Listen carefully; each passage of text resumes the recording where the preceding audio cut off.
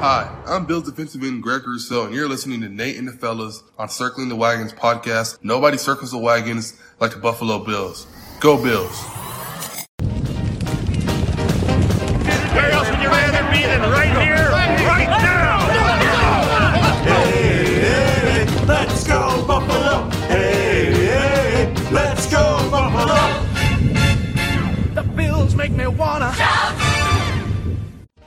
Welcome to the Circling the Wagons podcast, a podcast discussing the Bills all year round with interviews, news, recaps, and insightful fan discussion. Most times. Here's your host and lifelong Bills fan, Nate. Hey Bills Mafia, welcome to another episode of Circling the Wagons, a Buffalo Bills fan podcast. I am your host, Nate, and this episode is brought to you by the Twin Spire Sportsbook at the Del Lago Resort and Casino. We're going to discuss the Bills' win over the Tampa Bay Buccaneers on Thursday Night Football. We're going to give our thoughts on the game, some stats of the game, our Sweet Sassy Molassy plays of the game, and our Wall of Fame and Wall of Shame winners for this last week. I'm joined by we're going to do a weekly giveaway too. We're going to do that as well. But I'm joined by my co-hosts, John and Mike. And fellas, it's been a couple of days since this game. Specifically, it's funny. I was at the game, so I didn't really keep any notes whatsoever on the game, but I have a decent idea of what happened at that game. It was a beautiful night for the game. It's like 65 degrees, end of October. You can't get much better than that. It wasn't wet. It wasn't that windy. It was a nice night for football. It was cool tailgating because, it was just so nice. Like you're wearing a t-shirt, whereas like 2 weeks ago it was like in the 40s, right? Like this is amazing. But obviously, with the vantage point of going to the game, it's not nearly as good as watching it at home. I'm sure I missed a few things, but we're going to go over a lot of different things having to do with, the win, things that we liked, things that we didn't like, and so on and so forth. So obviously this was a stress-free Sunday for all of us because it didn't matter. It was nice. You were like, hey, what can I do today? What can I get done today? As much as I complain about primetime games and stuff like that, like I didn't get home to Rochester until 2 a.m. after the game. So that was annoying, but like then Sunday's free. Like I just checked the scores on my phone and that was about it. Got stuff done. So, John, I'll start with you. A pretty easygoing Sunday. So, how are you feeling after the Bills, win and going to 5-3? Feeling great. I feel like the offense started to wake up a little bit. Especially early in the game. Passing the ball to Kincaid and Shakir and Gabe Davis, I think made a huge difference. They were all heavily involved, and Diggs was too. But I think having all those guys involved, and I think going back to more 11 personnel, and even at times four wide receivers was great. I don't know if they should go back to 2 tight ends. It was one game, but we were all speculating on this anyway before the game. So I thought that was really good. I thought Allen's was much quicker to throw the ball on every play than he had been the rest earlier this year. That was really good. There was more yards after catch. Everything was great. Couple things I didn't like. When it's short to go on 3rd or 4th down, especially on goal situations, the shotgun, I still don't like that. And then, more importantly, in this particular game, there was like three fourth and short plays. One was late in the game, but like 2 in particular earlier in the game where they should have just gone for it instead of punt. I get Sam Barton was awesome and they pinned him back, but like they go for any of those situations, they get the field goal at a minimum, and the game's put away. They don't have to worry about this Hail Mary thing at the end of the game. So that's my only gripe. I think I don't know if we're doing wall shame, but like McDermott, right? Those decisions I did not like at all. But I love what they did in offense. They kind of fizzled late on offense, but maybe part of that was because they weren't going for those types of plays. But I think they're going in the right direction now on offense if they continue that. Yeah, you hit on a lot of things, John. Mike, do you want to comment on any of those before I do? We're also joined with our co-host Mike. So I love what you said about the Bills spreading Josh Allen, the offense finally getting going early, stopping their trend of like really slow starts during the last few games and coming out hot. There was that early, really, bad interception that Josh Allen threw that was tipped up in the air, and then it ended up turning into a Bucs touchdown. Obviously not a fan of that.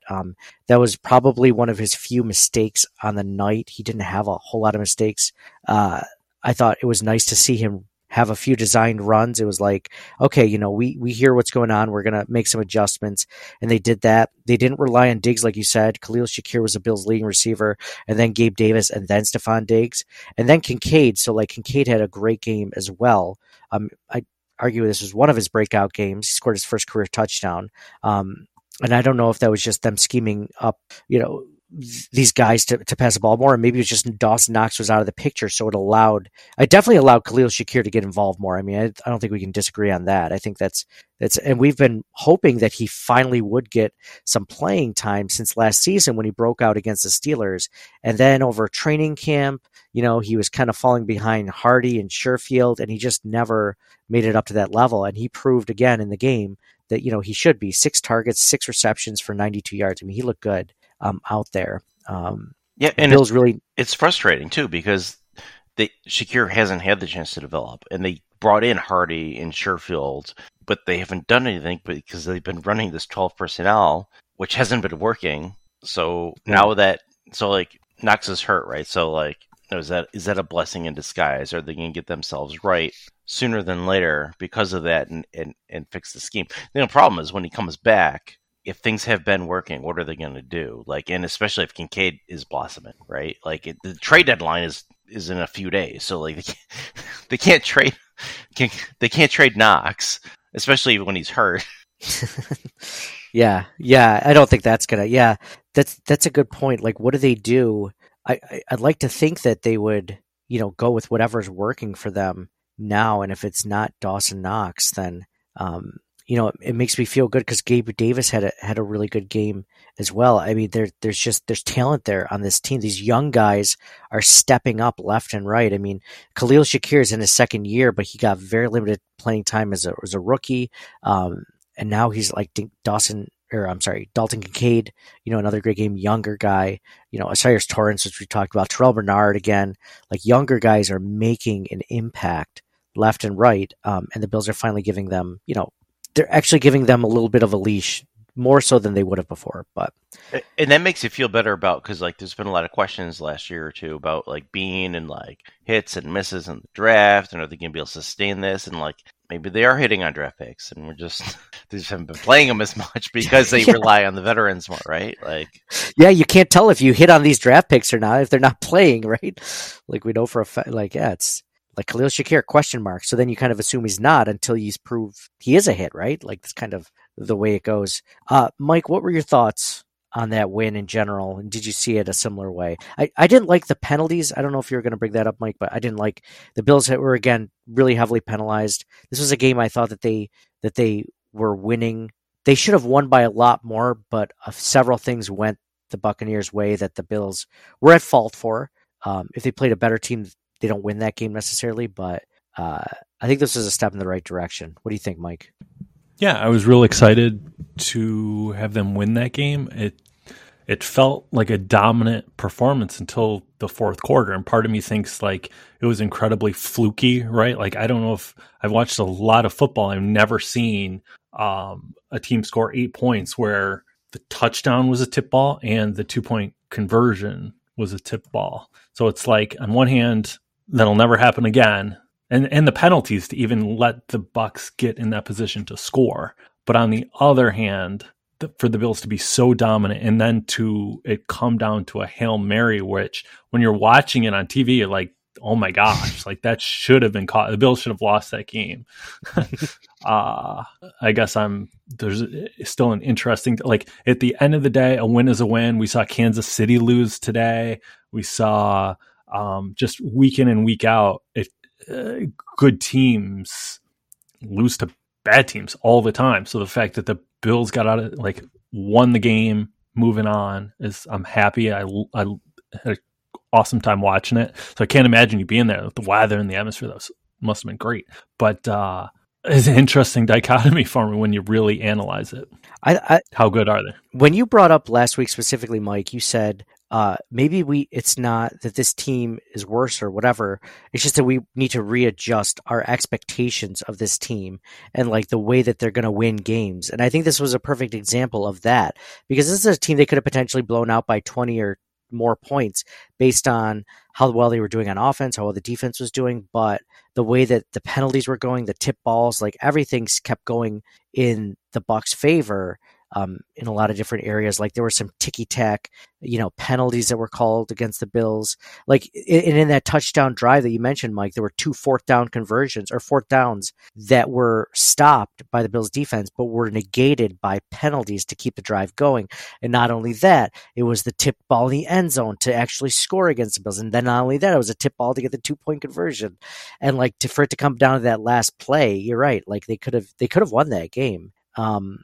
But I think I've adjusted my expectations as a Bills fan based on, kind of our conversation last week. Like there's so many things going against this team this season, like with the injuries and whatnot. I mean, Josh Allen is banged up, like his shoulder is still an issue.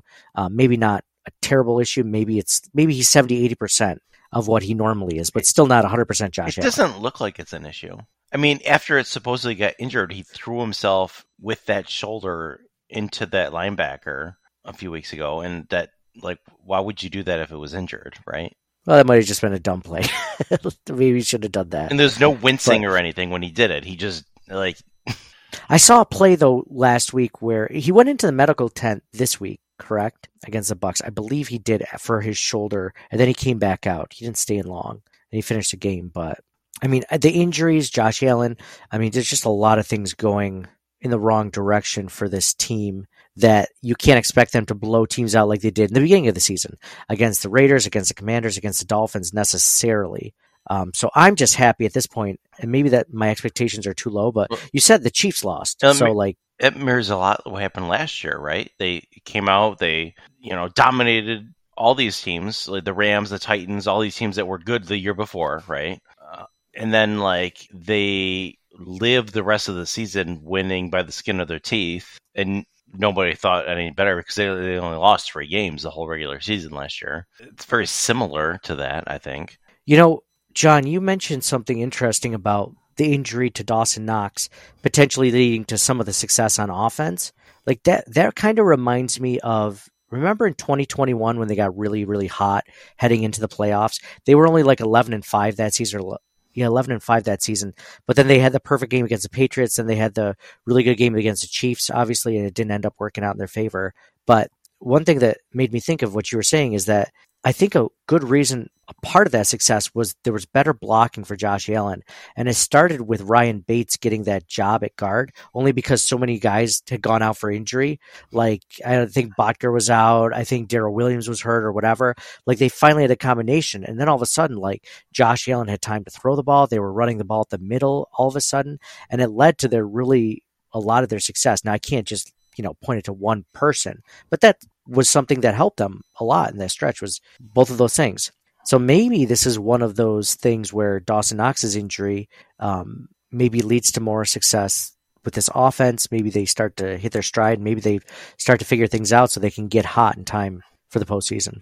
Yeah, I mean, it's strange to think about because Knox is actually a pretty decent blocker, where Kincaid hasn't been that good, and Cook has been inconsistent, right? So you're factoring all those things in, and maybe it's going to be worse for blocking.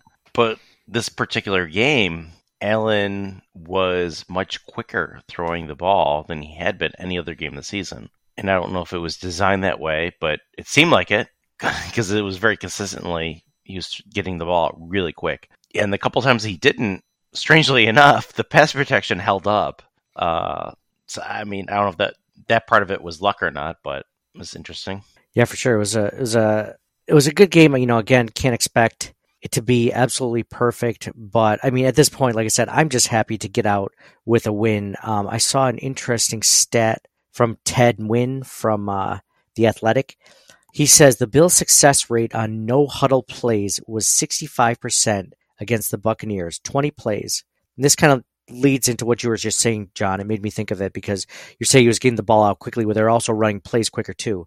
So they had 65% success rate on no huddle plays. To put that in perspective, 50% is elite. So it will be interesting to see if they keep using tempo moving forward. I mean, how can they not use that as part of their offense from now on, right? Like the cake on offense, basically, right? They have the people to do it. Remember during the drought, I don't even remember who the coach of the quarterback was at the time, but at some point during the drought, they're like, oh, we're going to run no huddle, just like we did back in the 90s. And then, of course, it didn't work because they sucked. But now they're good. So, like, they could actually probably do that. Yeah, they could actually. It showed. It showed, right? The up tempo was really no huddle for the most part. Early in the game, and I think it worked out really well. Yeah, definitely. Mike, I always think about Thanksgiving football when we were like down in Thanksgiving football, like we would just run no huddle, like, and they just like keep the defense, and then they like, it always seemed to do well against the defense because either they got tired out quicker or they were just like, they just didn't know what to do. Like it was such a different pace that it changed the outcome. So like we would catch up, like we were down 3 scores. Okay, what can we do? Let's just do no huddle. Let's just line up and just go out for a pass, right? Like, and then all of a sudden, like, we're up 3. We went from being down 3 scores to up 3 scores. Well, yeah, the defense. I mean, we weren't ready. We didn't know if it was going to be a blitzing down because we can only blitz once every 4 downs. So it's like, oh no, we don't know what to do now. Yeah, right. Like, because the offense has like their advantage is knowing where they're supposed to be, and it just magnifies it when you can speed it up like that, for sure. Yeah. So what do we think? Just more every week? Yeah, absolutely. Absolutely. It was making me think the more we talk about like Dawson Knox being in there, like who knows if Dorsey was the one that wanted 2 tight ends. Maybe he didn't, maybe he only wanted 1 because he could scheme much better for only 1 tight end on the field. And now he's like, finally, I only have 1 tight end I have to scheme for. And now we're finally making it work. Who knows? And McDermott's like, oh, well, Quentin Morris is healthy now. Maybe we should...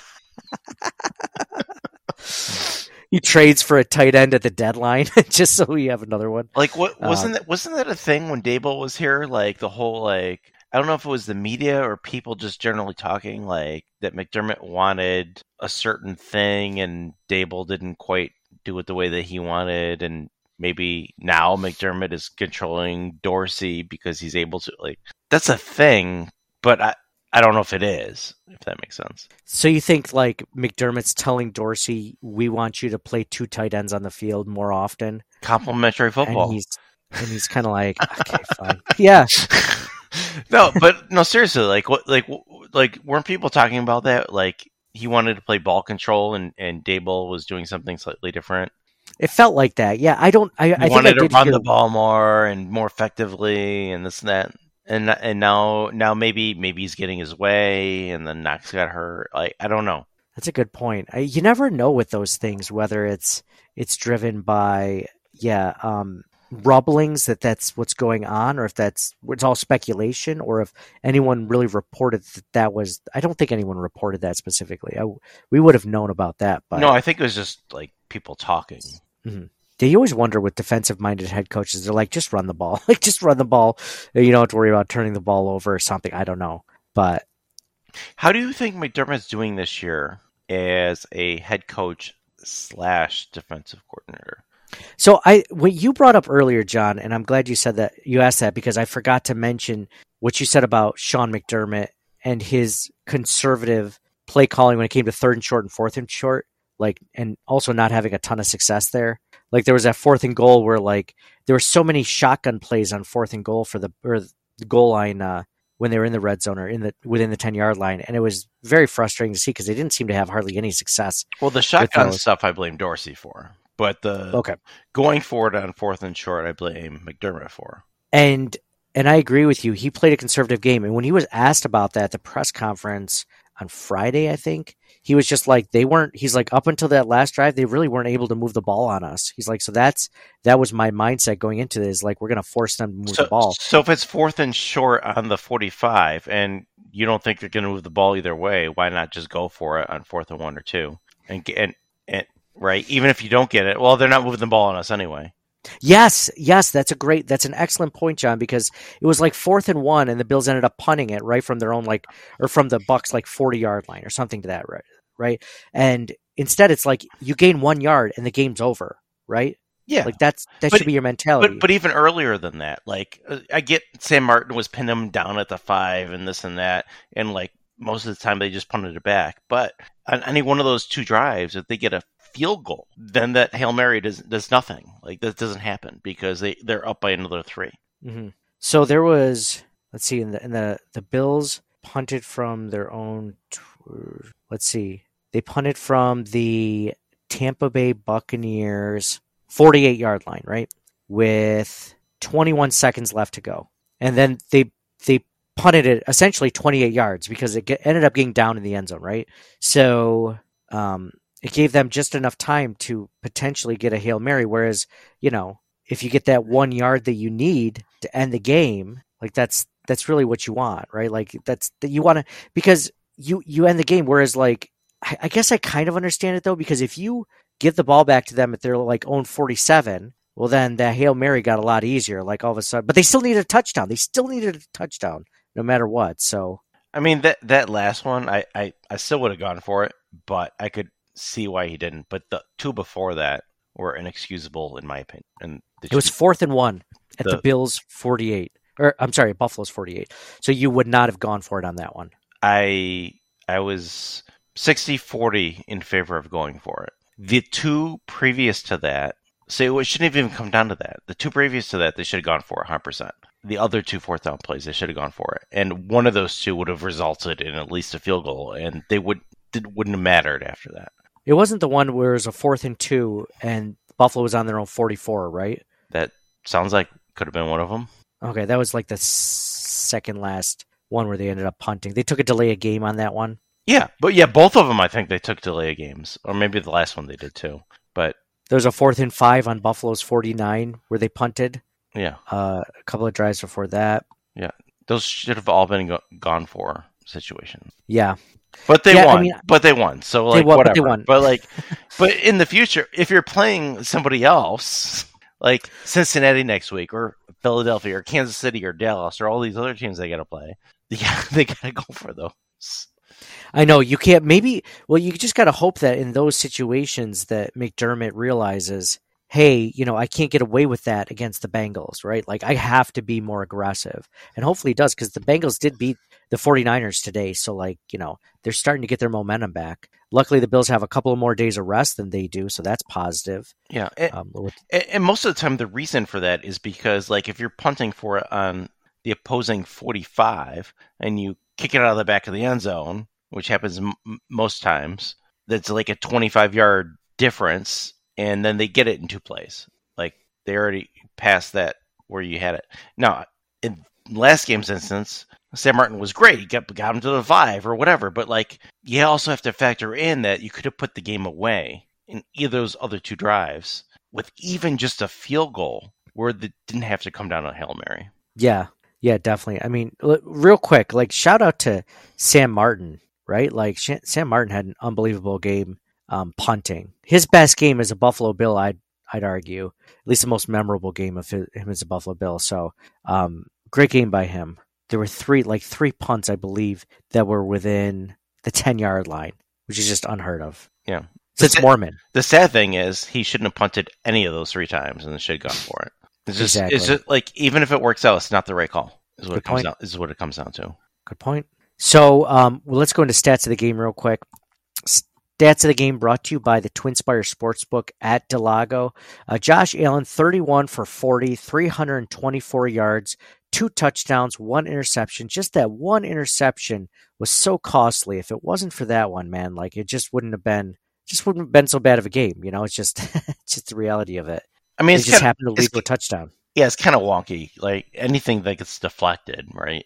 Mm-hmm. Seems like a fluky play in general already. I mean, I get that you gotta, know your passing lanes and this and that, but like somebody's gonna get hand up once in a while, and if it flex it's your own guy, then that just sucks, right? Yeah, of course. You're all holding your breath as it goes up in the air. It like lands right into the Bills. If it happens on the Bills defense, Poyer gets his hand up 3 different times. Not one goes into another defender's arms, right? Just bad luck again. And Poyer had a great game, but it was just nothing just happened to tip into the Bills' direction for that. No interceptions or anything. So, like I said, 324 yards, 2 touchdowns, 1 interception for Josh Allen. James Cook, Captain Cook, the leading rusher for the Buffalo Bills, 14 carries for 67 yards. Josh Allen, also the second leading rusher for the Buffalo Bills, 7 carries, 41 yards, 1 touchdown. That's much more like the stat line we're used to seeing. Even last year, he was averaging 47 yards a game rushing the ball. He had almost that on Thursday.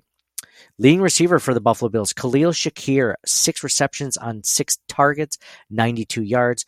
Gabe Davis, we didn't even mention Gabe Davis having a really tremendous game. 9 receptions, 12 targets, 87 yards, 1 touchdown. Stephon Diggs, 9 receptions on 12 targets for 70 yards. And then Dalton Kincaid, 5 receptions on 7 targets for 65 yards and 1 touchdown. On the Bucs side of the ball, I'll just give a few quick stats. Baker Mayfield, 25 for 42, 237 yards, 2 touchdowns, 0 interceptions. Rachaad White, the leading rusher, 9 attempts on 39 yards on 9 attempts. And then Rachaad White, 7 receptions on 7 targets for 70 yards, leading receiver, running back. So Baker Mayfield not doing a whole lot with the ball, but I think Benford had a really good game. There's this one play. I mean, geez, I don't think it's going to make my Sweet Sassy Molassy plays of the game, but it made me think of it just now. It definitely deserves an honorable mention right now. There was a play in the end zone where Evans had the ball and Benford knocked it out at the last second in the back of the end zone.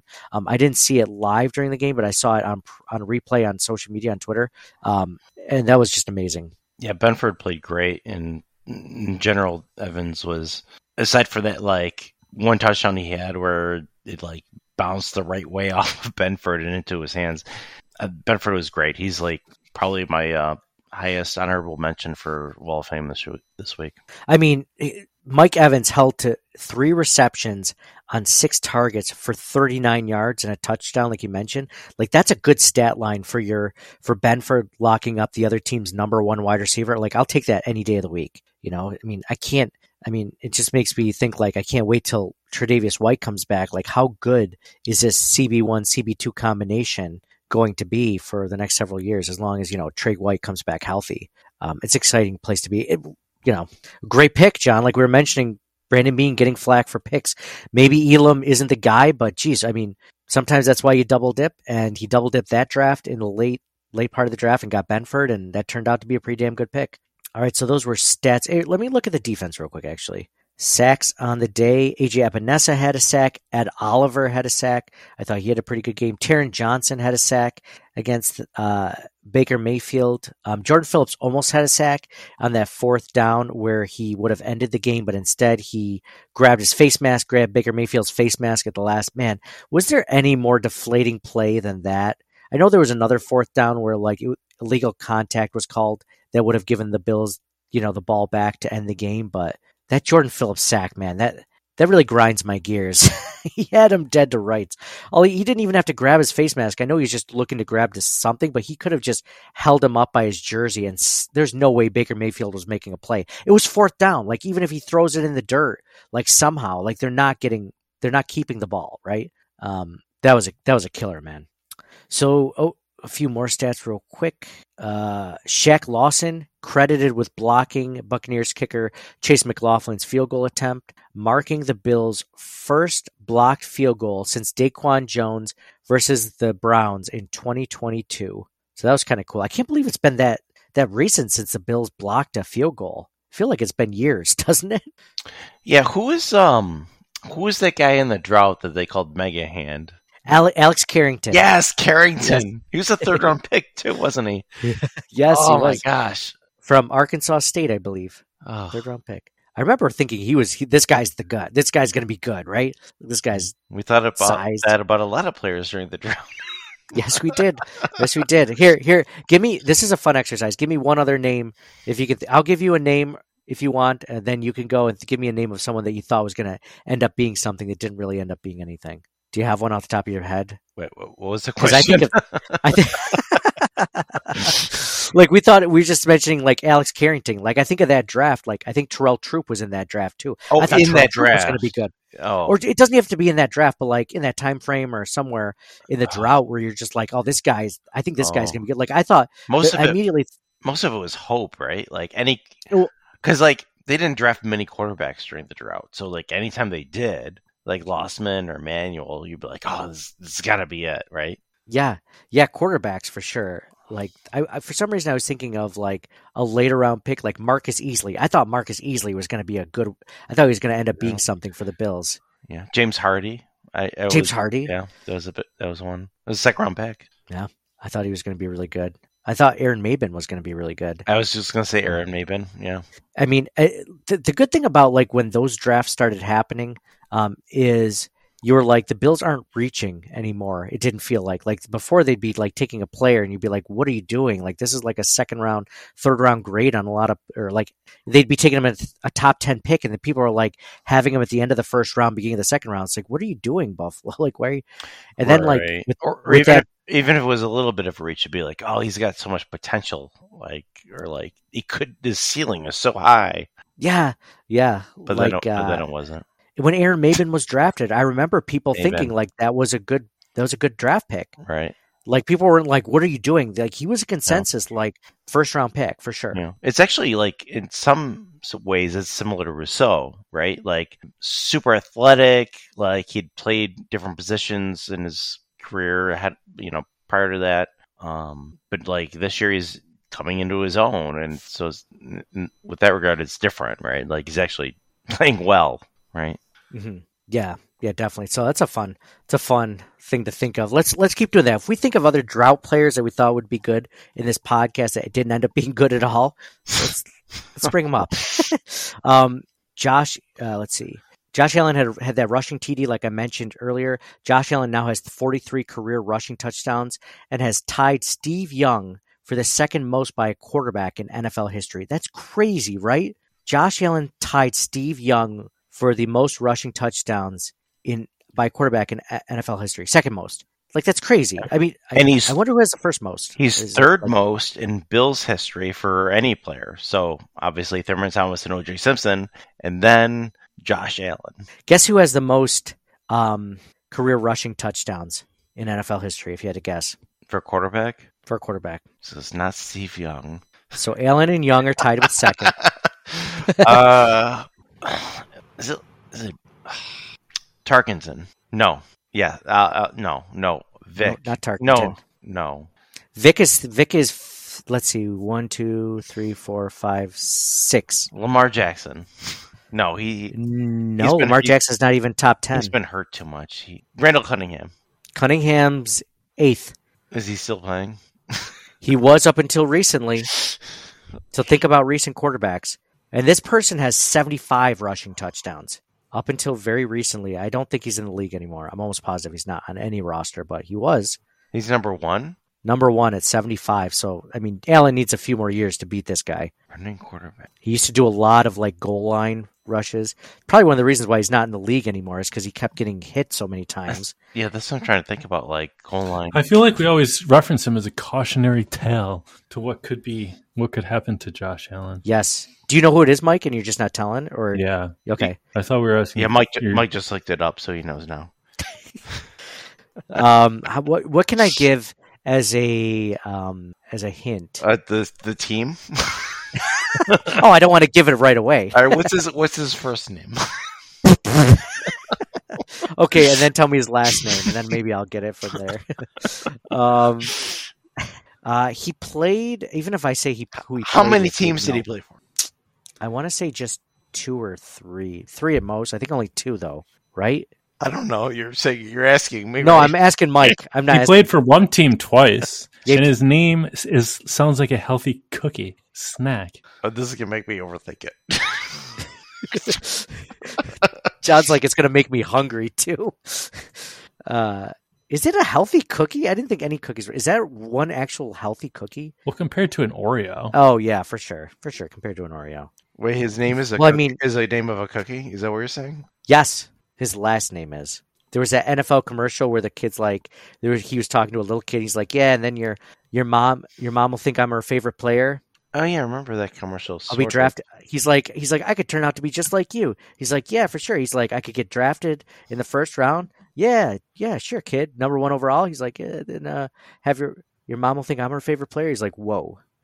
I think the thing I'm getting hung up on is a player who like within the last year or two is not in the league anymore. That's the part that I'm getting hung up on. He was there for like 10 years or so. Like he was there for a while. So let me give you another. He played with he was in the Super Bowl. He played with Steve Smith in the Super Bowl. Jake Delhomme.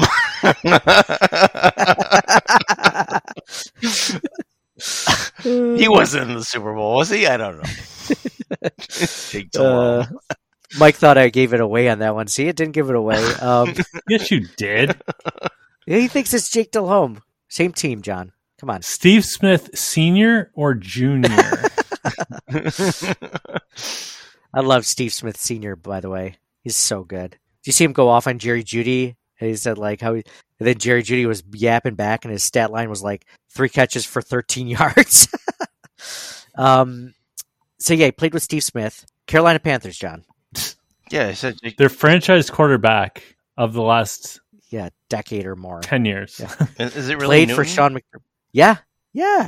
You know what's funny? That? Like we were. I actually am because I didn't feel like he played that long because he was injured a lot. Remember when the Bills got Marcel Darius and like the pick or two ahead was Cam Newton, and we wanted Cam Newton so bad, and we knew we weren't going to get him. So bad. He would have done great here.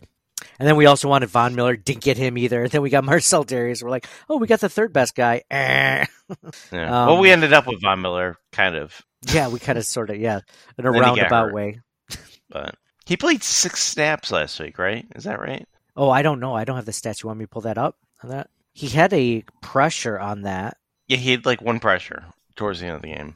But he's been ineffective since he's been back. I don't know if it's like Von a Trey Miller... White thing where like it took a while for Trey White to fully come back, and then all of a sudden Trey White looked great, and unfortunately he got hurt again. But Von Miller has not looked like himself. Von Miller got 27 snaps this past Thursday, the most snaps he's gotten since a couple of weeks ago where he had 27 also. So he played 40% of the defensive snaps, which is the most he's played since his injury. Since he came back, 40% is the most snaps. So he had the most. It is largely ineffective. Floyd, still not the same guy. Yeah, I mean, Leonard Floyd and Greg Rousseau, I feel like are still a much bigger factor in the pass rush at this point. So, yeah. I feel like Kingsley Jonathan should get some more snaps. Yeah, he only had 4% of the snaps. Me too. Oddly enough, we mentioned Newton was the leading, had the most rushing touchdowns of all quarterbacks. Allen and Young tied for second. Third overall for all-time quarterback rushing touchdowns is Jack Kemp. Oddly enough, I would not have guessed Jack Kemp having that stat. So, former Buffalo Bill. I wouldn't have either, and I feel like I should have known that one. I feel like you should have too, John. I'm disappointed in you. Khalil Shakir. I mean, I could have faked it and been like, yeah, I know that one. I appreciate your honesty, but I expected more. No, I'm just kidding. Khalil Shakir had established a career high for receiving yards, which we knew. Gabe Davis's 8 catches, or he had 9 catches on the night, established a career high. His previous was 6 catches, done 3 times. Josh Allen had that last touchdown throw of the night, which marked his 199th career offensive touchdown, tying him with Dan Marino for the second most all-time in a player's first 6 seasons. By the way, I always feel like that stat's a little, there's an asterisk because Patrick Mahomes isn't in that stat because he didn't play his first season, like Alex Smith played. So Mahomes wasn't good enough to play in his first season, what am I going to say? He wasn't. Yeah, they didn't trust him. Allen currently leads the NFL in offensive touchdowns in general. Diggs tallied 9 catches on the night, improving his career total to 767 receptions. Diggs now has the second most receptions by a player prior to turning 30 in league history. The only one that had more was DeAndre Hopkins. He actually just beat Larry Fitzgerald for that role. So, future Hall of Famer, right? I'll just say that. Future Hall of Famer, Stephon Diggs. Yeah, so those were stats of the game brought to you by the Twin Spire Sportsbook at Delago. Do you guys have a Sweet Sassy Molassy play of the game for that one? Because I'll give mine real quick while you guys are contemplating yours. It was that Josh Allen touchdown pass where it looked like he took the snap. It looked like he was going to run, and instead of running, which he might have been able to at least get a first down, if not a touchdown running, he decided to sidearm pass it to Dalton Kincaid. Kincaid, got through a few defenders, got into the end zone for his first career touchdown. I love that play. It was everything that we love about Josh Allen again, and exciting. I mean, it was by far like my favorite touchdown of the night. So that was my Sweet Sassy Molassy play of the game. So John, Mike, do you guys have any that come close to that? Maybe besides the Hail Mary not going the Bucs way or something like that. I'm going to do the opposite and do the touchdown that Josh Allen ran in, where he didn't decide to throw it. And I think it's part of the whole like Allen Unleashed thing, right? Like which is kind of funny because a lot of people over the last several years have been like, oh, Allen's running too much. He's going to get hurt. We can't let him run. And then at the beginning of this season, he hasn't been doing that. And people are like, Allen's got to run more. But he looks so more comfortable this game. And I think him doing that is part of that. And that just was like a huge play in my eyes. So like when he did that, I'm like, oh, that was fantastic. Sweet Sassy Molassy. Yeah, that was a good one. I like that because he didn't get touched in the end zone either, so that was nice. Didn't take any hits. Allen Unleashed, John. Should I make a T-shirt for our TeePublic store? Allen Unleashed. I liked when you just said that just now. That gave me a. Would you buy a shirt that said Allen Unleashed? Like regular Josh. Like. Okay, all right. Well, I'll run some proofs by you. See what you think, and if you like it, and we make it, I'm giving you a T-shirt. I'm giving you the first Allen Unleashed T-shirt. So sweet. You're like, I got enough shirts, man. Don't bother. No, not enough Bill shirts. You can never have enough Bill shirts. Mike, what about you? One of those two plays, Sweet Sassy? Yeah, one of those two. Okay. I want to pick something from the defense, but it's all a blur. The dopamine rush, I can't remember a specific defensive play.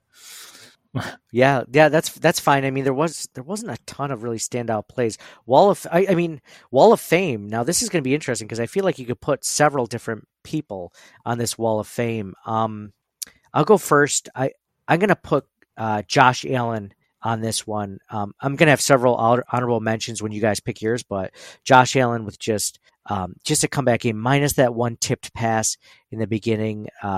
Just Allen Unleashed, like John said, just he's playing. I saw a cool billboard being held up at the stadium, and someone said, "Let Josh be Josh," and I thought that was really good. It was like some 12-year-old kid, and I'm like, that's what they need to do is let Josh be Josh. Now, mind you, he can't just go like what people call like Sugar High Josh or like YOLO Josh or whatever. Like he can't be that, but he can be more of what he has been in previous seasons than he has been this season, right? Like where he's kind of been toned down. So it was good to see that Josh Allen had a really good night altogether. I'm sure there were some stalled drives where maybe he could have done a little bit more, but there were also a lot of plays where he checked down out of certain plays and they got the first down when they needed to. I was thinking in the fourth quarter when he checked down a play and he got a quick pass off to Stephon Diggs getting the first down. I thought that was awesome. Just a great game all around by Josh Allen. John, do you have a Wall of Fame nominee? Yeah, I agree. Josh Allen, 31 to 40, 324 yards, a couple touchdowns, and then he ran for 41 yards and another touchdown. The whole let Josh be Josh thing, it wasn't just with running. It was like, I don't even want to say backyard football, but because it was all very well planned, but he got the ball out quick, but it wasn't just Diggs. And that was the biggest thing ending last year and ending the last half of last year that teams knew is, just cover Diggs and we're good. Kincaid, Shakir, Diggs, and Davis even all did really well. Allen was phenomenal, I thought. My only honorable mention is Benford, and it was a great team effort, but I'll do Allen and then Benford. Okay, I'll give an honorable mention then, Mike. Sam Martin. Oh yeah, sorry, Mike. Do you have a Wall of Famer? I might have been muted just then. My bad. I got to go somebody on the defense. It's hard for me to... Man, I think Bernard or Poyer. Poyer had a good game. Say Poyer. 8 total tackles, 3 solo, couple passes defended. He just seems like he was everywhere. Yeah. I'm going Poyer. Poyer's a good one. I like that one a lot, Mike. It's an honorable mention. I was going to give one to Benford, Poyer, Sam Martin. We mentioned Sam Martin having a good game. Khalil Shakir, geez, I mean Gabe Davis. Everyone hating on Gabe Davis, and he had a tremendous game. He was really there as an outlet for Josh when he needed him. Again, Khalil Shakir, like I mentioned, John mentioned yards after catch. Shakir was there. Gabe Davis was there. Just the ability to find other receivers, like John mentioned, Dalton Kincaid having his first career touchdown. Lots of excitement. I mean, the Bills do have weapons. Like this game was good for showing all of us, like it's not just Diggs. It's not just Diggs. There are other players that, when given the chance, they can look good. And I mean, you had 4 of them: Shakir, Davis, Diggs, Kincaid, and James Cook wasn't really even involved in the passing game, and he could have been. He's another weapon for them, but he was more of a weapon on the ground. So yeah. Wall of shame, though. I think, John, can I guess what your wall of shame is going to be? Sean McDermott. Go for it. Sean McDermott, Yeah. For conservative play calling on 4th and short. Correct? Yeah. Yeah, he played scared in the fourth quarter. No, I don't know, scared, but like a wimp. You're in how I feel. I'm gonna give my wall. I do agree with some of that to a point, but then again, I kind of like the conservative nature against a team that, other than that last drive, what were they scoring? 10 points the entire game. I mean, this wasn't a team that was just crushing it. Copy. So Nate says he loves the conservative nature. Okay. I just didn't disagree with it in this instance. Quoted. So much. I didn't like the penalties. The penalties were so sloppy by the Bills. They had 9 penalties for 86 yards on Thursday night. The penalties just kept them in the game over and over again. And some of them were ticky-tacky, like that first defensive penalty or defensive pass interference on the Bills and the Bucs opening drive that kept that one going for a field goal. Like, I thought that was a little much. I mean, the guy, I forget even who was the defender. It might have been Benford. Like, he was playing the ball and still, like, it's like, what can you do? Like, you can't touch the guy and go for the ball. I just don't get that. So I didn't like that play. And there were a couple of other plays that I wasn't a fan of for, them calling. Like, I didn't like the refereeing. I didn't like the fact that the punter for the Bucs tore off his helmet and then hit somebody with it. And not only was that not called a penalty, he should have been ejected. That wasn't done either. So, I mean, as much as people want to complain about the Bucs not getting a defensive pass interference for, the end of the game Hail Mary, there were a lot of plays that should have been called against the Bucs that just didn't get called. And then last year, it even goes back to last season. Remember, Stephon Diggs was running open, and one of the Bucs cornerbacks, I think his number 24, was grabbing him by the jersey, like in plain sight, and that one wasn't called. Like, there are plenty of calls that the Bills don't get. They should just not have refs and just let them play the game. Seriously, they need to. Whatever, Yeah, how did they not have this figured out by now? Anyway, Mike, wall of shame for you? Yeah, I guess I have to agree. With who? Both.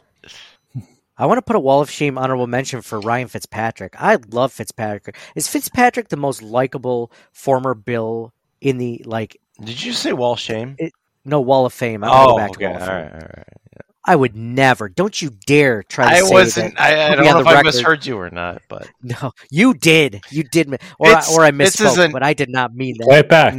Play it National treasure.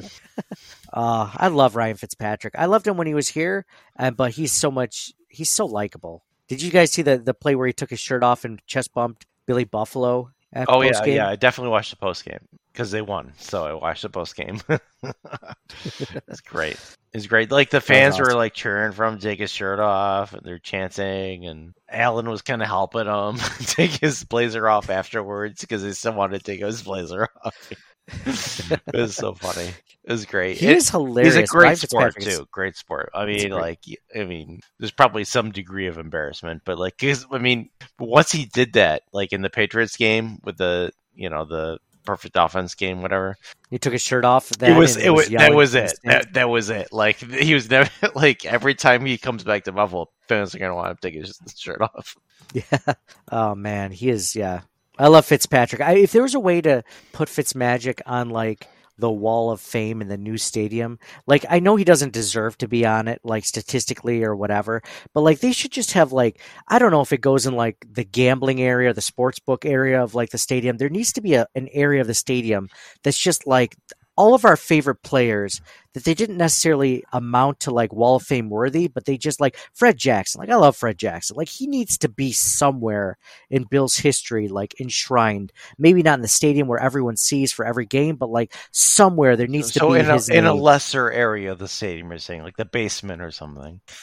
somewhere, the visiting team's locker room. I don't know, the troughs for the urinals. Just like as I'm taking a leak, I want to look through all of my favorite Bills players of the past that weren't good enough for the Wall of Fame, but should deserve honorable mentions. It's like, remember this player? Like, oh yeah, I remember Terrence McGee. Like, yeah, I like Terrence McGee. Like, he's a good guy. Ryan Fitzpatrick, hell yeah. So, do you guys have any hot takes after that game? Because I have a few on Twitter I'm going to read, but I want to give you guys a chance. I don't know if it's a hot take, but I do think the Bills are going to win out. John, don't ever become a politician, because your flip-flopping is next level flip-flopping. And I love it because it's not political, so it doesn't affect my future. But like, it's really funny. It'll be like, and I wish you guys could see. I should just screenshot these texts. I don't know if we can do a Discord or something like where we can just include certain like people that are like hardcore listeners to like our group chat. But like John will be like, season's over, and then it'll be super like big caps, Super Bowls with like 12 Z's, 10 exclamation points, like within 2 text messages. Season's over, Super Bowl, here we come. Like, it's all relative, really. it's relative to the mood of what you're going on. So here's one hot take. Let me share my screen so you guys can see it. These night games start too late, and I'm too old to attend them in person anymore. Dude, I was driving back at 2 a.m. to Rochester, and I was like, what am I doing? Like, why? Like, but I feel like I'm too old. My friends that I went with in Buffalo, they're like, you can stay at the couch or stay on our couch or whatever and crash there, which they were super nice to offer. But like, at my age, like, they have 3 kids. Like, that's just going to be awkward if I don't leave at like 6 a.m, right? Like before the kids get up or something. Like, won't that be super weird if they see some dude sleeping on the couch, like, you know, in my jeans? Because I know I'm not going in my boxers or whatever. It's awkward, right? So I'm still in the I like 1 p.m. games. I always dreamed of all these primetime games when I was in my 20s, and now I'm just like, I gotta work the next morning. No thank you. You could sleep in the bedroom with a couple on the floor. The floor. Like a dog, like sleep at the foot of their bed. Wasn't that what Michael used to do in his apartment with Jan? He's like, "This is my spot down here. Is there enough room for you?" He's like, "Yeah, if I yeah, that would be me. Guys, don't mind me. I'll just be here, the foot of your bed." Maybe that's what they wanted. Hey, we were talking about swingers a few weeks ago. Maybe that was their invitation. No, I'm just kidding. Buffalo Mike, if you're listening, I'm just kidding. Mike's like, yes, we're crapping all over Buffalo Mike. Let's do this. You didn't have to send me a picture. I thought that was in poor taste. Over the top. John, I sent Mike a picture of me and Buffalo Mike in the stands doing a selfie. I never do selfies, by the way. Probably the last selfie I did was with one of you two, like, because I don't do them. And so, What's yeah. this selfie? I couldn't even enjoy the game. I was joking around with them. I'm like, Buffalo Nate, because him and his wife were like, they thought that part of the podcast at the end was really funny, and they're like, so Buffalo Nate's coming to town, because I guess it's not 2 separate people, it's just me. I'm like, Buffalo Nate's a great time. As soon as he gets to Batavia, though, he's falling asleep at the wheel. Like, but Rochester Nate gets tired super quickly. He's not the same guy. Buffalo Nate has all the time in the world to hang out, but yeah, Buffalo Mike. So I agree with Ulysses on that, General Ulysses. Phillips is a part-time player. He's washed, and I agree with that. He's definitely not the same player that he used to be, even last year since his injury. But like, if he had that sack on Baker Mayfield to end the game, to end that drive before the touchdown, he'd be the MVP, wouldn't it? That would be the Sweet Sassy Malassi play of the game, easily. Yeah, I mean, I feel like he's always been a decent role player. He's not going to be that week-to-week starter that you want, necessarily. So, I mean, I don't know what we expect from him. So your expectation is that you want him to be a starter, you're going to be disappointed. But if you think he's a part-time player anyway, like you don't think he's washed, you're like, he's just doing what we thought, right? Yeah. He's playing the role that we thought he would play.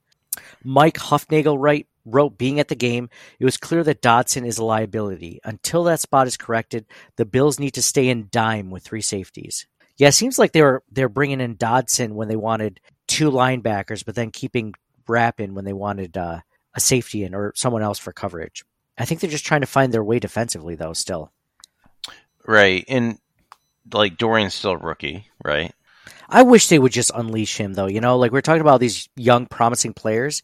I think he's one of them, man. But they've been playing him a lot, and if they think that, hey, maybe this time we want to put Dodson in more, which is out of position for Dodson, right? Because Dodson is more of a middle linebacker, but that's what Bernard is doing, so that's kind of tough. Yep, Dodson, Mike, right? Dodson, we got Dodson here. The only good thing about Tyrell Dodson is that Jurassic Park clip.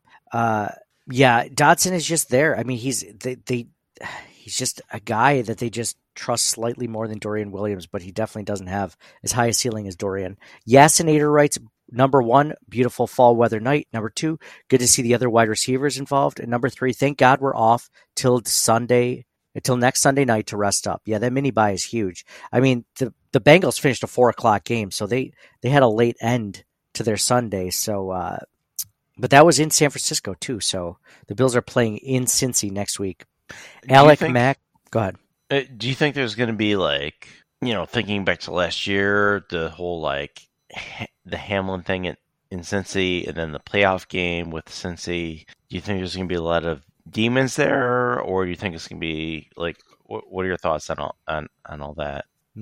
I think that this is, if I was just going based off of what you said and thinking about the history these two teams have, I think that last playoff game left a very bitter taste in everyone's mouth. I wouldn't be surprised if this is a pretty chippy game against the Bengals, and I wouldn't be surprised if the Bills pull this one off because of how it ended, and they're extra fueled from that loss.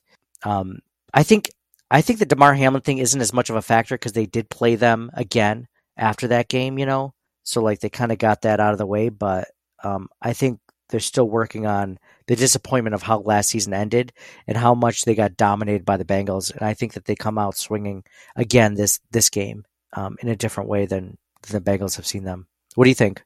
That sounds good. I feel like I feel more confident in this game than I did the Bills-Giants game, maybe, or something I think. Do you feel more confident playing the Bengals now than if I asked you in July? Before Joe Burrow had that calf injury? Before the season started. I feel more confident. I feel more confident now. The Bengals had a slow start, and they're just kind of getting their footing back now. But they're not the same team. I think this is a good part in the schedule to get them, because I think they'll come strong again at the end of the season like they did last year. So I still think they're a really good team, but I think now's the time. It's a good time to get them. It's unfortunate the Bills just have so many injuries right now. I know week 1 might have been better, right? Week 1 would have been great to get them there. Or maybe week 2. They didn't look really good week 1. Maybe week 2 would have been better. Yeah, the Bills didn't look good at all week 1. Yeah, I think if Ed Oliver's healthy, I think they have a much better shot because, man, we were lucky that he was a game time decision basically last week against the Bucs, and he proved to be a big part of that game, that offensive line. We really need him. Yeah, I mean, even with Oliver in, though, it worries me with Daquan Jones being out. It does. But luckily Von Miller's back. I mean, not that he's playing a huge role, but just they didn't have him for either of those games last year. They didn't have Leonard Floyd for either of those games last year. Greg Rousseau's taking a step forward. A.J. Epenesa's taking a big step forward. Daquan Jones might be the biggest hit on the defense, right? If you think more about, than Matt Milano? If you look at maybe Milano, Milano's probably number one, only because the Dorian. Because they don't have a replacement for him. Yeah, right. Yeah, they don't so have a replacement for Daquan Jones either. Really. Like if you factor like, oh, Edmonds is gone, well, they got Bernard, so they're like, that doesn't seem as bad. White is out, but they have Benford, and then Dane Jackson is nice, so that's good. Oliver seems healthy, but the Daquan Jones thing does sound significant. So he might be number 2 after Milano, but that hurts. That hurt them in the playoff game not having Daquan Jones, right? Because he was inactive, he was injured that game, and they couldn't get any pressure up the middle or stop the run. All the games last year where Jones wasn't in because of injury, it was significant.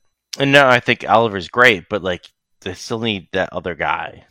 Yeah, Daquan Jones is the best defensive tackle they've had next to Ed Oliver since Ed Oliver's been drafted. Even before that, like Starla Tulele, I mean, he couldn't even stand in Daquan Jones' shadow compared to him. Like he just wasn't nearly as good. Lutula might be better than the other options, Tim Settle and Puna Ford. Jordan Phillips. Puna Ford, yeah. I mean, they all have like roles and specialties, but I don't know if they can match up. And then like that one game, like last game, Oliver, Jones, and Milano are all out. Like that's the whole middle. Like yeah, that's terrible. Yeah.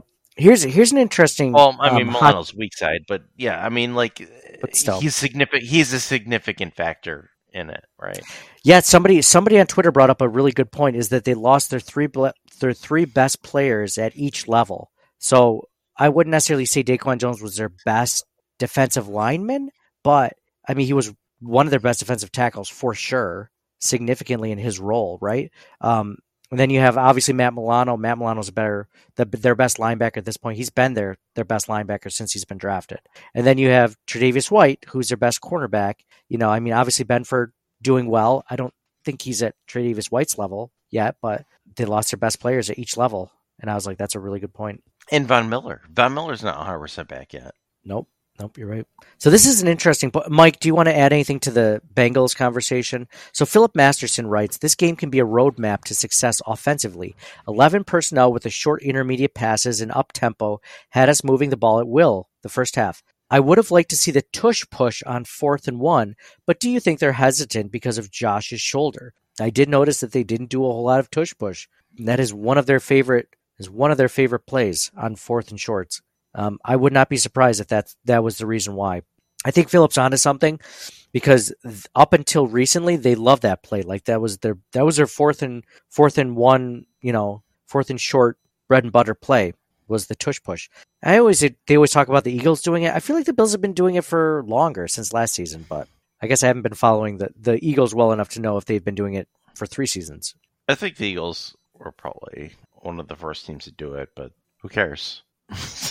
Yeah, just do it also. Do it also with your big quarterback. Whatever, what was the Wildcat? The Wildcat formation came back with Ronnie Brown and the Dolphins, and then like other teams were doing it, and it was working. And then after a year, then nobody was doing it because other teams caught on. You have to figure out something else, right? Oh yeah. Yep. Bill's Loser QB Club writes, stay in 11 personnel. Let Josh run. Defensive discipline. No need for stupid penalties. Well, Phillips' face mask on 4th down extended Tampa Bay's drive an ultimate touchdown and put our team in this last drive position. Need to fix this. 10 days off to take last night's offense and perfect it.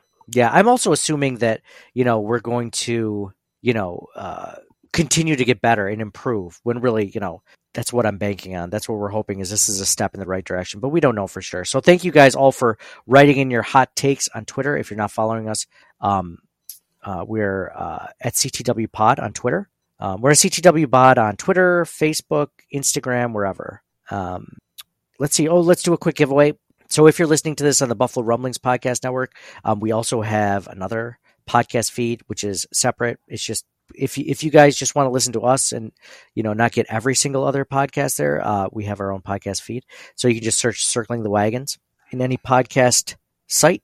And if you leave us a 5-star review on Apple Podcasts, or if you leave us a 5-star review and screenshot it on Spotify or anything like that on our on our podcast platform, you are in the running for a free T-shirt from our TeePublic store. So I'm going to pick one random person, and this person is Chelsea U. That's Chelsea U. One of our favorite listeners from Hawaii, Chelsea. You won a TeePublic store, so just email us, ctwpod@gmail.com, or message us over Facebook, Instagram, Twitter, and let us know that you heard this episode, and we'll get that shirt out to you. So thank you guys all for listening. Any last thoughts before we end this one, John, Mike? Do you want to guess the spread on the Bills-Bengals game? Yes. It's in Cincy. Mike, do you want to go first on this one? I know this one. Oh, shoot. Okay. All right. I think the Bills are going to be favored, but it's not going to be by much. So the Bengals normally would get 3 points for it being at home. I say the Bills are favored by 1. I feel like it's not 3 points for the home team anymore. I feel like it's closer to 1 or 2. Oh, is it? Okay. But you're still going to be wrong either way. Are the Bengals favored? Yeah. Or is it by a lot more? The Bills are favored by more. No, it's still close. It's Cincy 1.5. Cincy 1.5. What do you like on that one? Well, I got to go with the Bills. Go with the Bills. I just told you they're going to win out like 5 minutes ago, right?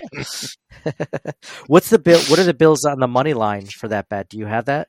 Plus 102. It's not that. It's not that great. I was kind of hoping it would be like plus 120 or something. It's plus. That's good. That's true. That's a step up for the Bills.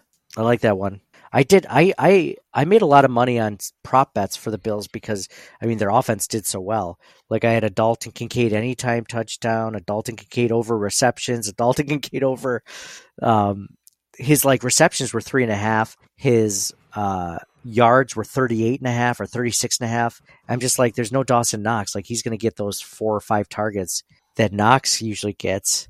But he ended up going over on all of them. So those are easy bets. John, did you make any prop bets on that game? No, I actually didn't. It's been a few weeks since I made any Bills bets actually, but maybe next week. You want to hear one? I saw a Bills fan hit a really good parlay. It was a good game for parlays if you do that. Let's see. Hold on. All right, here you go. Bryce had Josh Allen over 259 passing yards, Dalton Kincaid 40-plus yards receiving, Stephon Diggs 70-plus yards receiving, James Cook 50-plus yards rushing, Josh Allen 25-plus yards rushing, Rachaad White 25-plus yards rushing, and Gabriel Davis 25-plus yards receiving. He bet $35, and guess how much he won? For your guess, $35. He had 1, 2, 3, 4, 5, 6, 7 bets. $35 to win, and he got those all right, of course, because he won the I don't know, $500. $2,500. So $3,500. Congratulations to Bryce out there. That's a great parlay. What was the total plus? I didn't say that. It doesn't say that on his screenshot. Stephon Diggs was the closest one. He just barely hit that one. He had 70-plus yards receiving, and Diggs had 70 yards receiving. So that was the last one on the parlay. So cool. Congrats to him. Any final thoughts before we end this one? Just want to remind you guys. Oh, go ahead, John. No, you're good. Nice. Just a reminder that this episode is brought to you by the Twin Spires Sportsbook at Del Lago.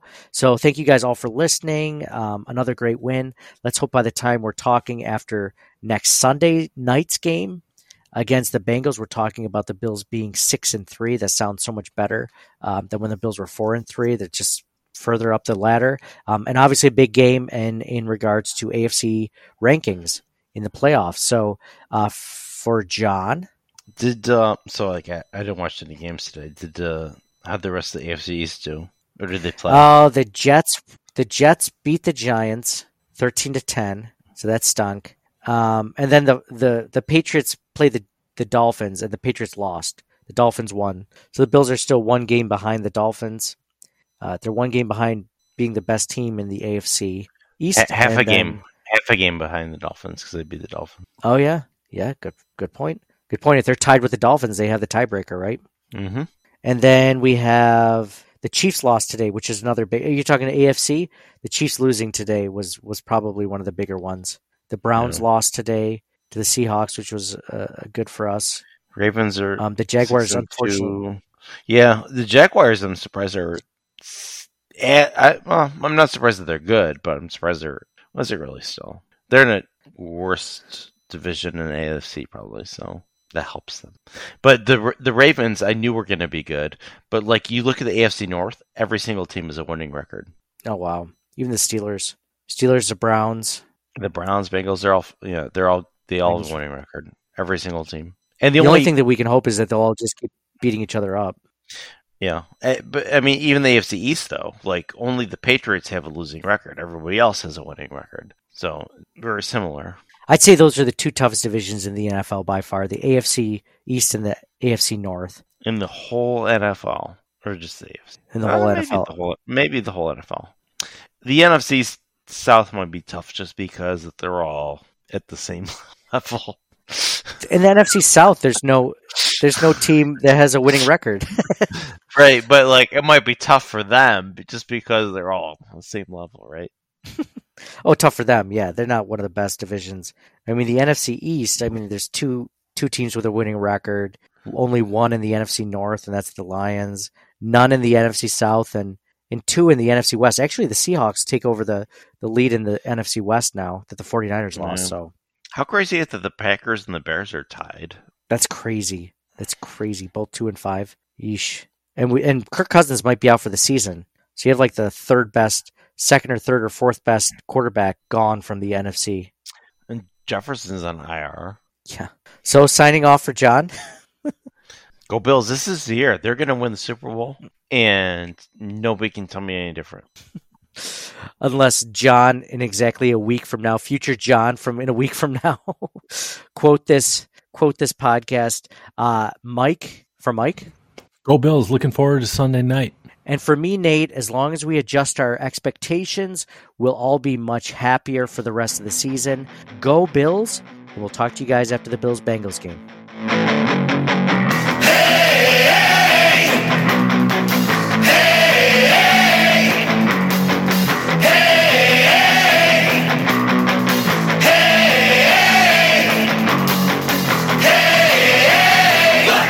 Buffalo, hey, let's go Buffalo, hey, let's go Buffalo.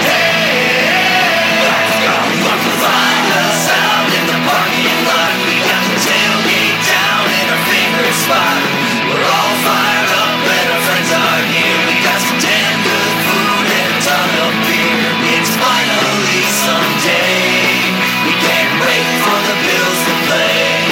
So kick it off, 12 men. Let's hear you scream. Let's hear you scream.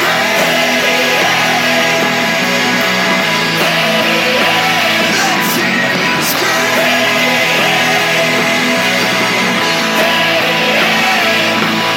It's finally Sunday.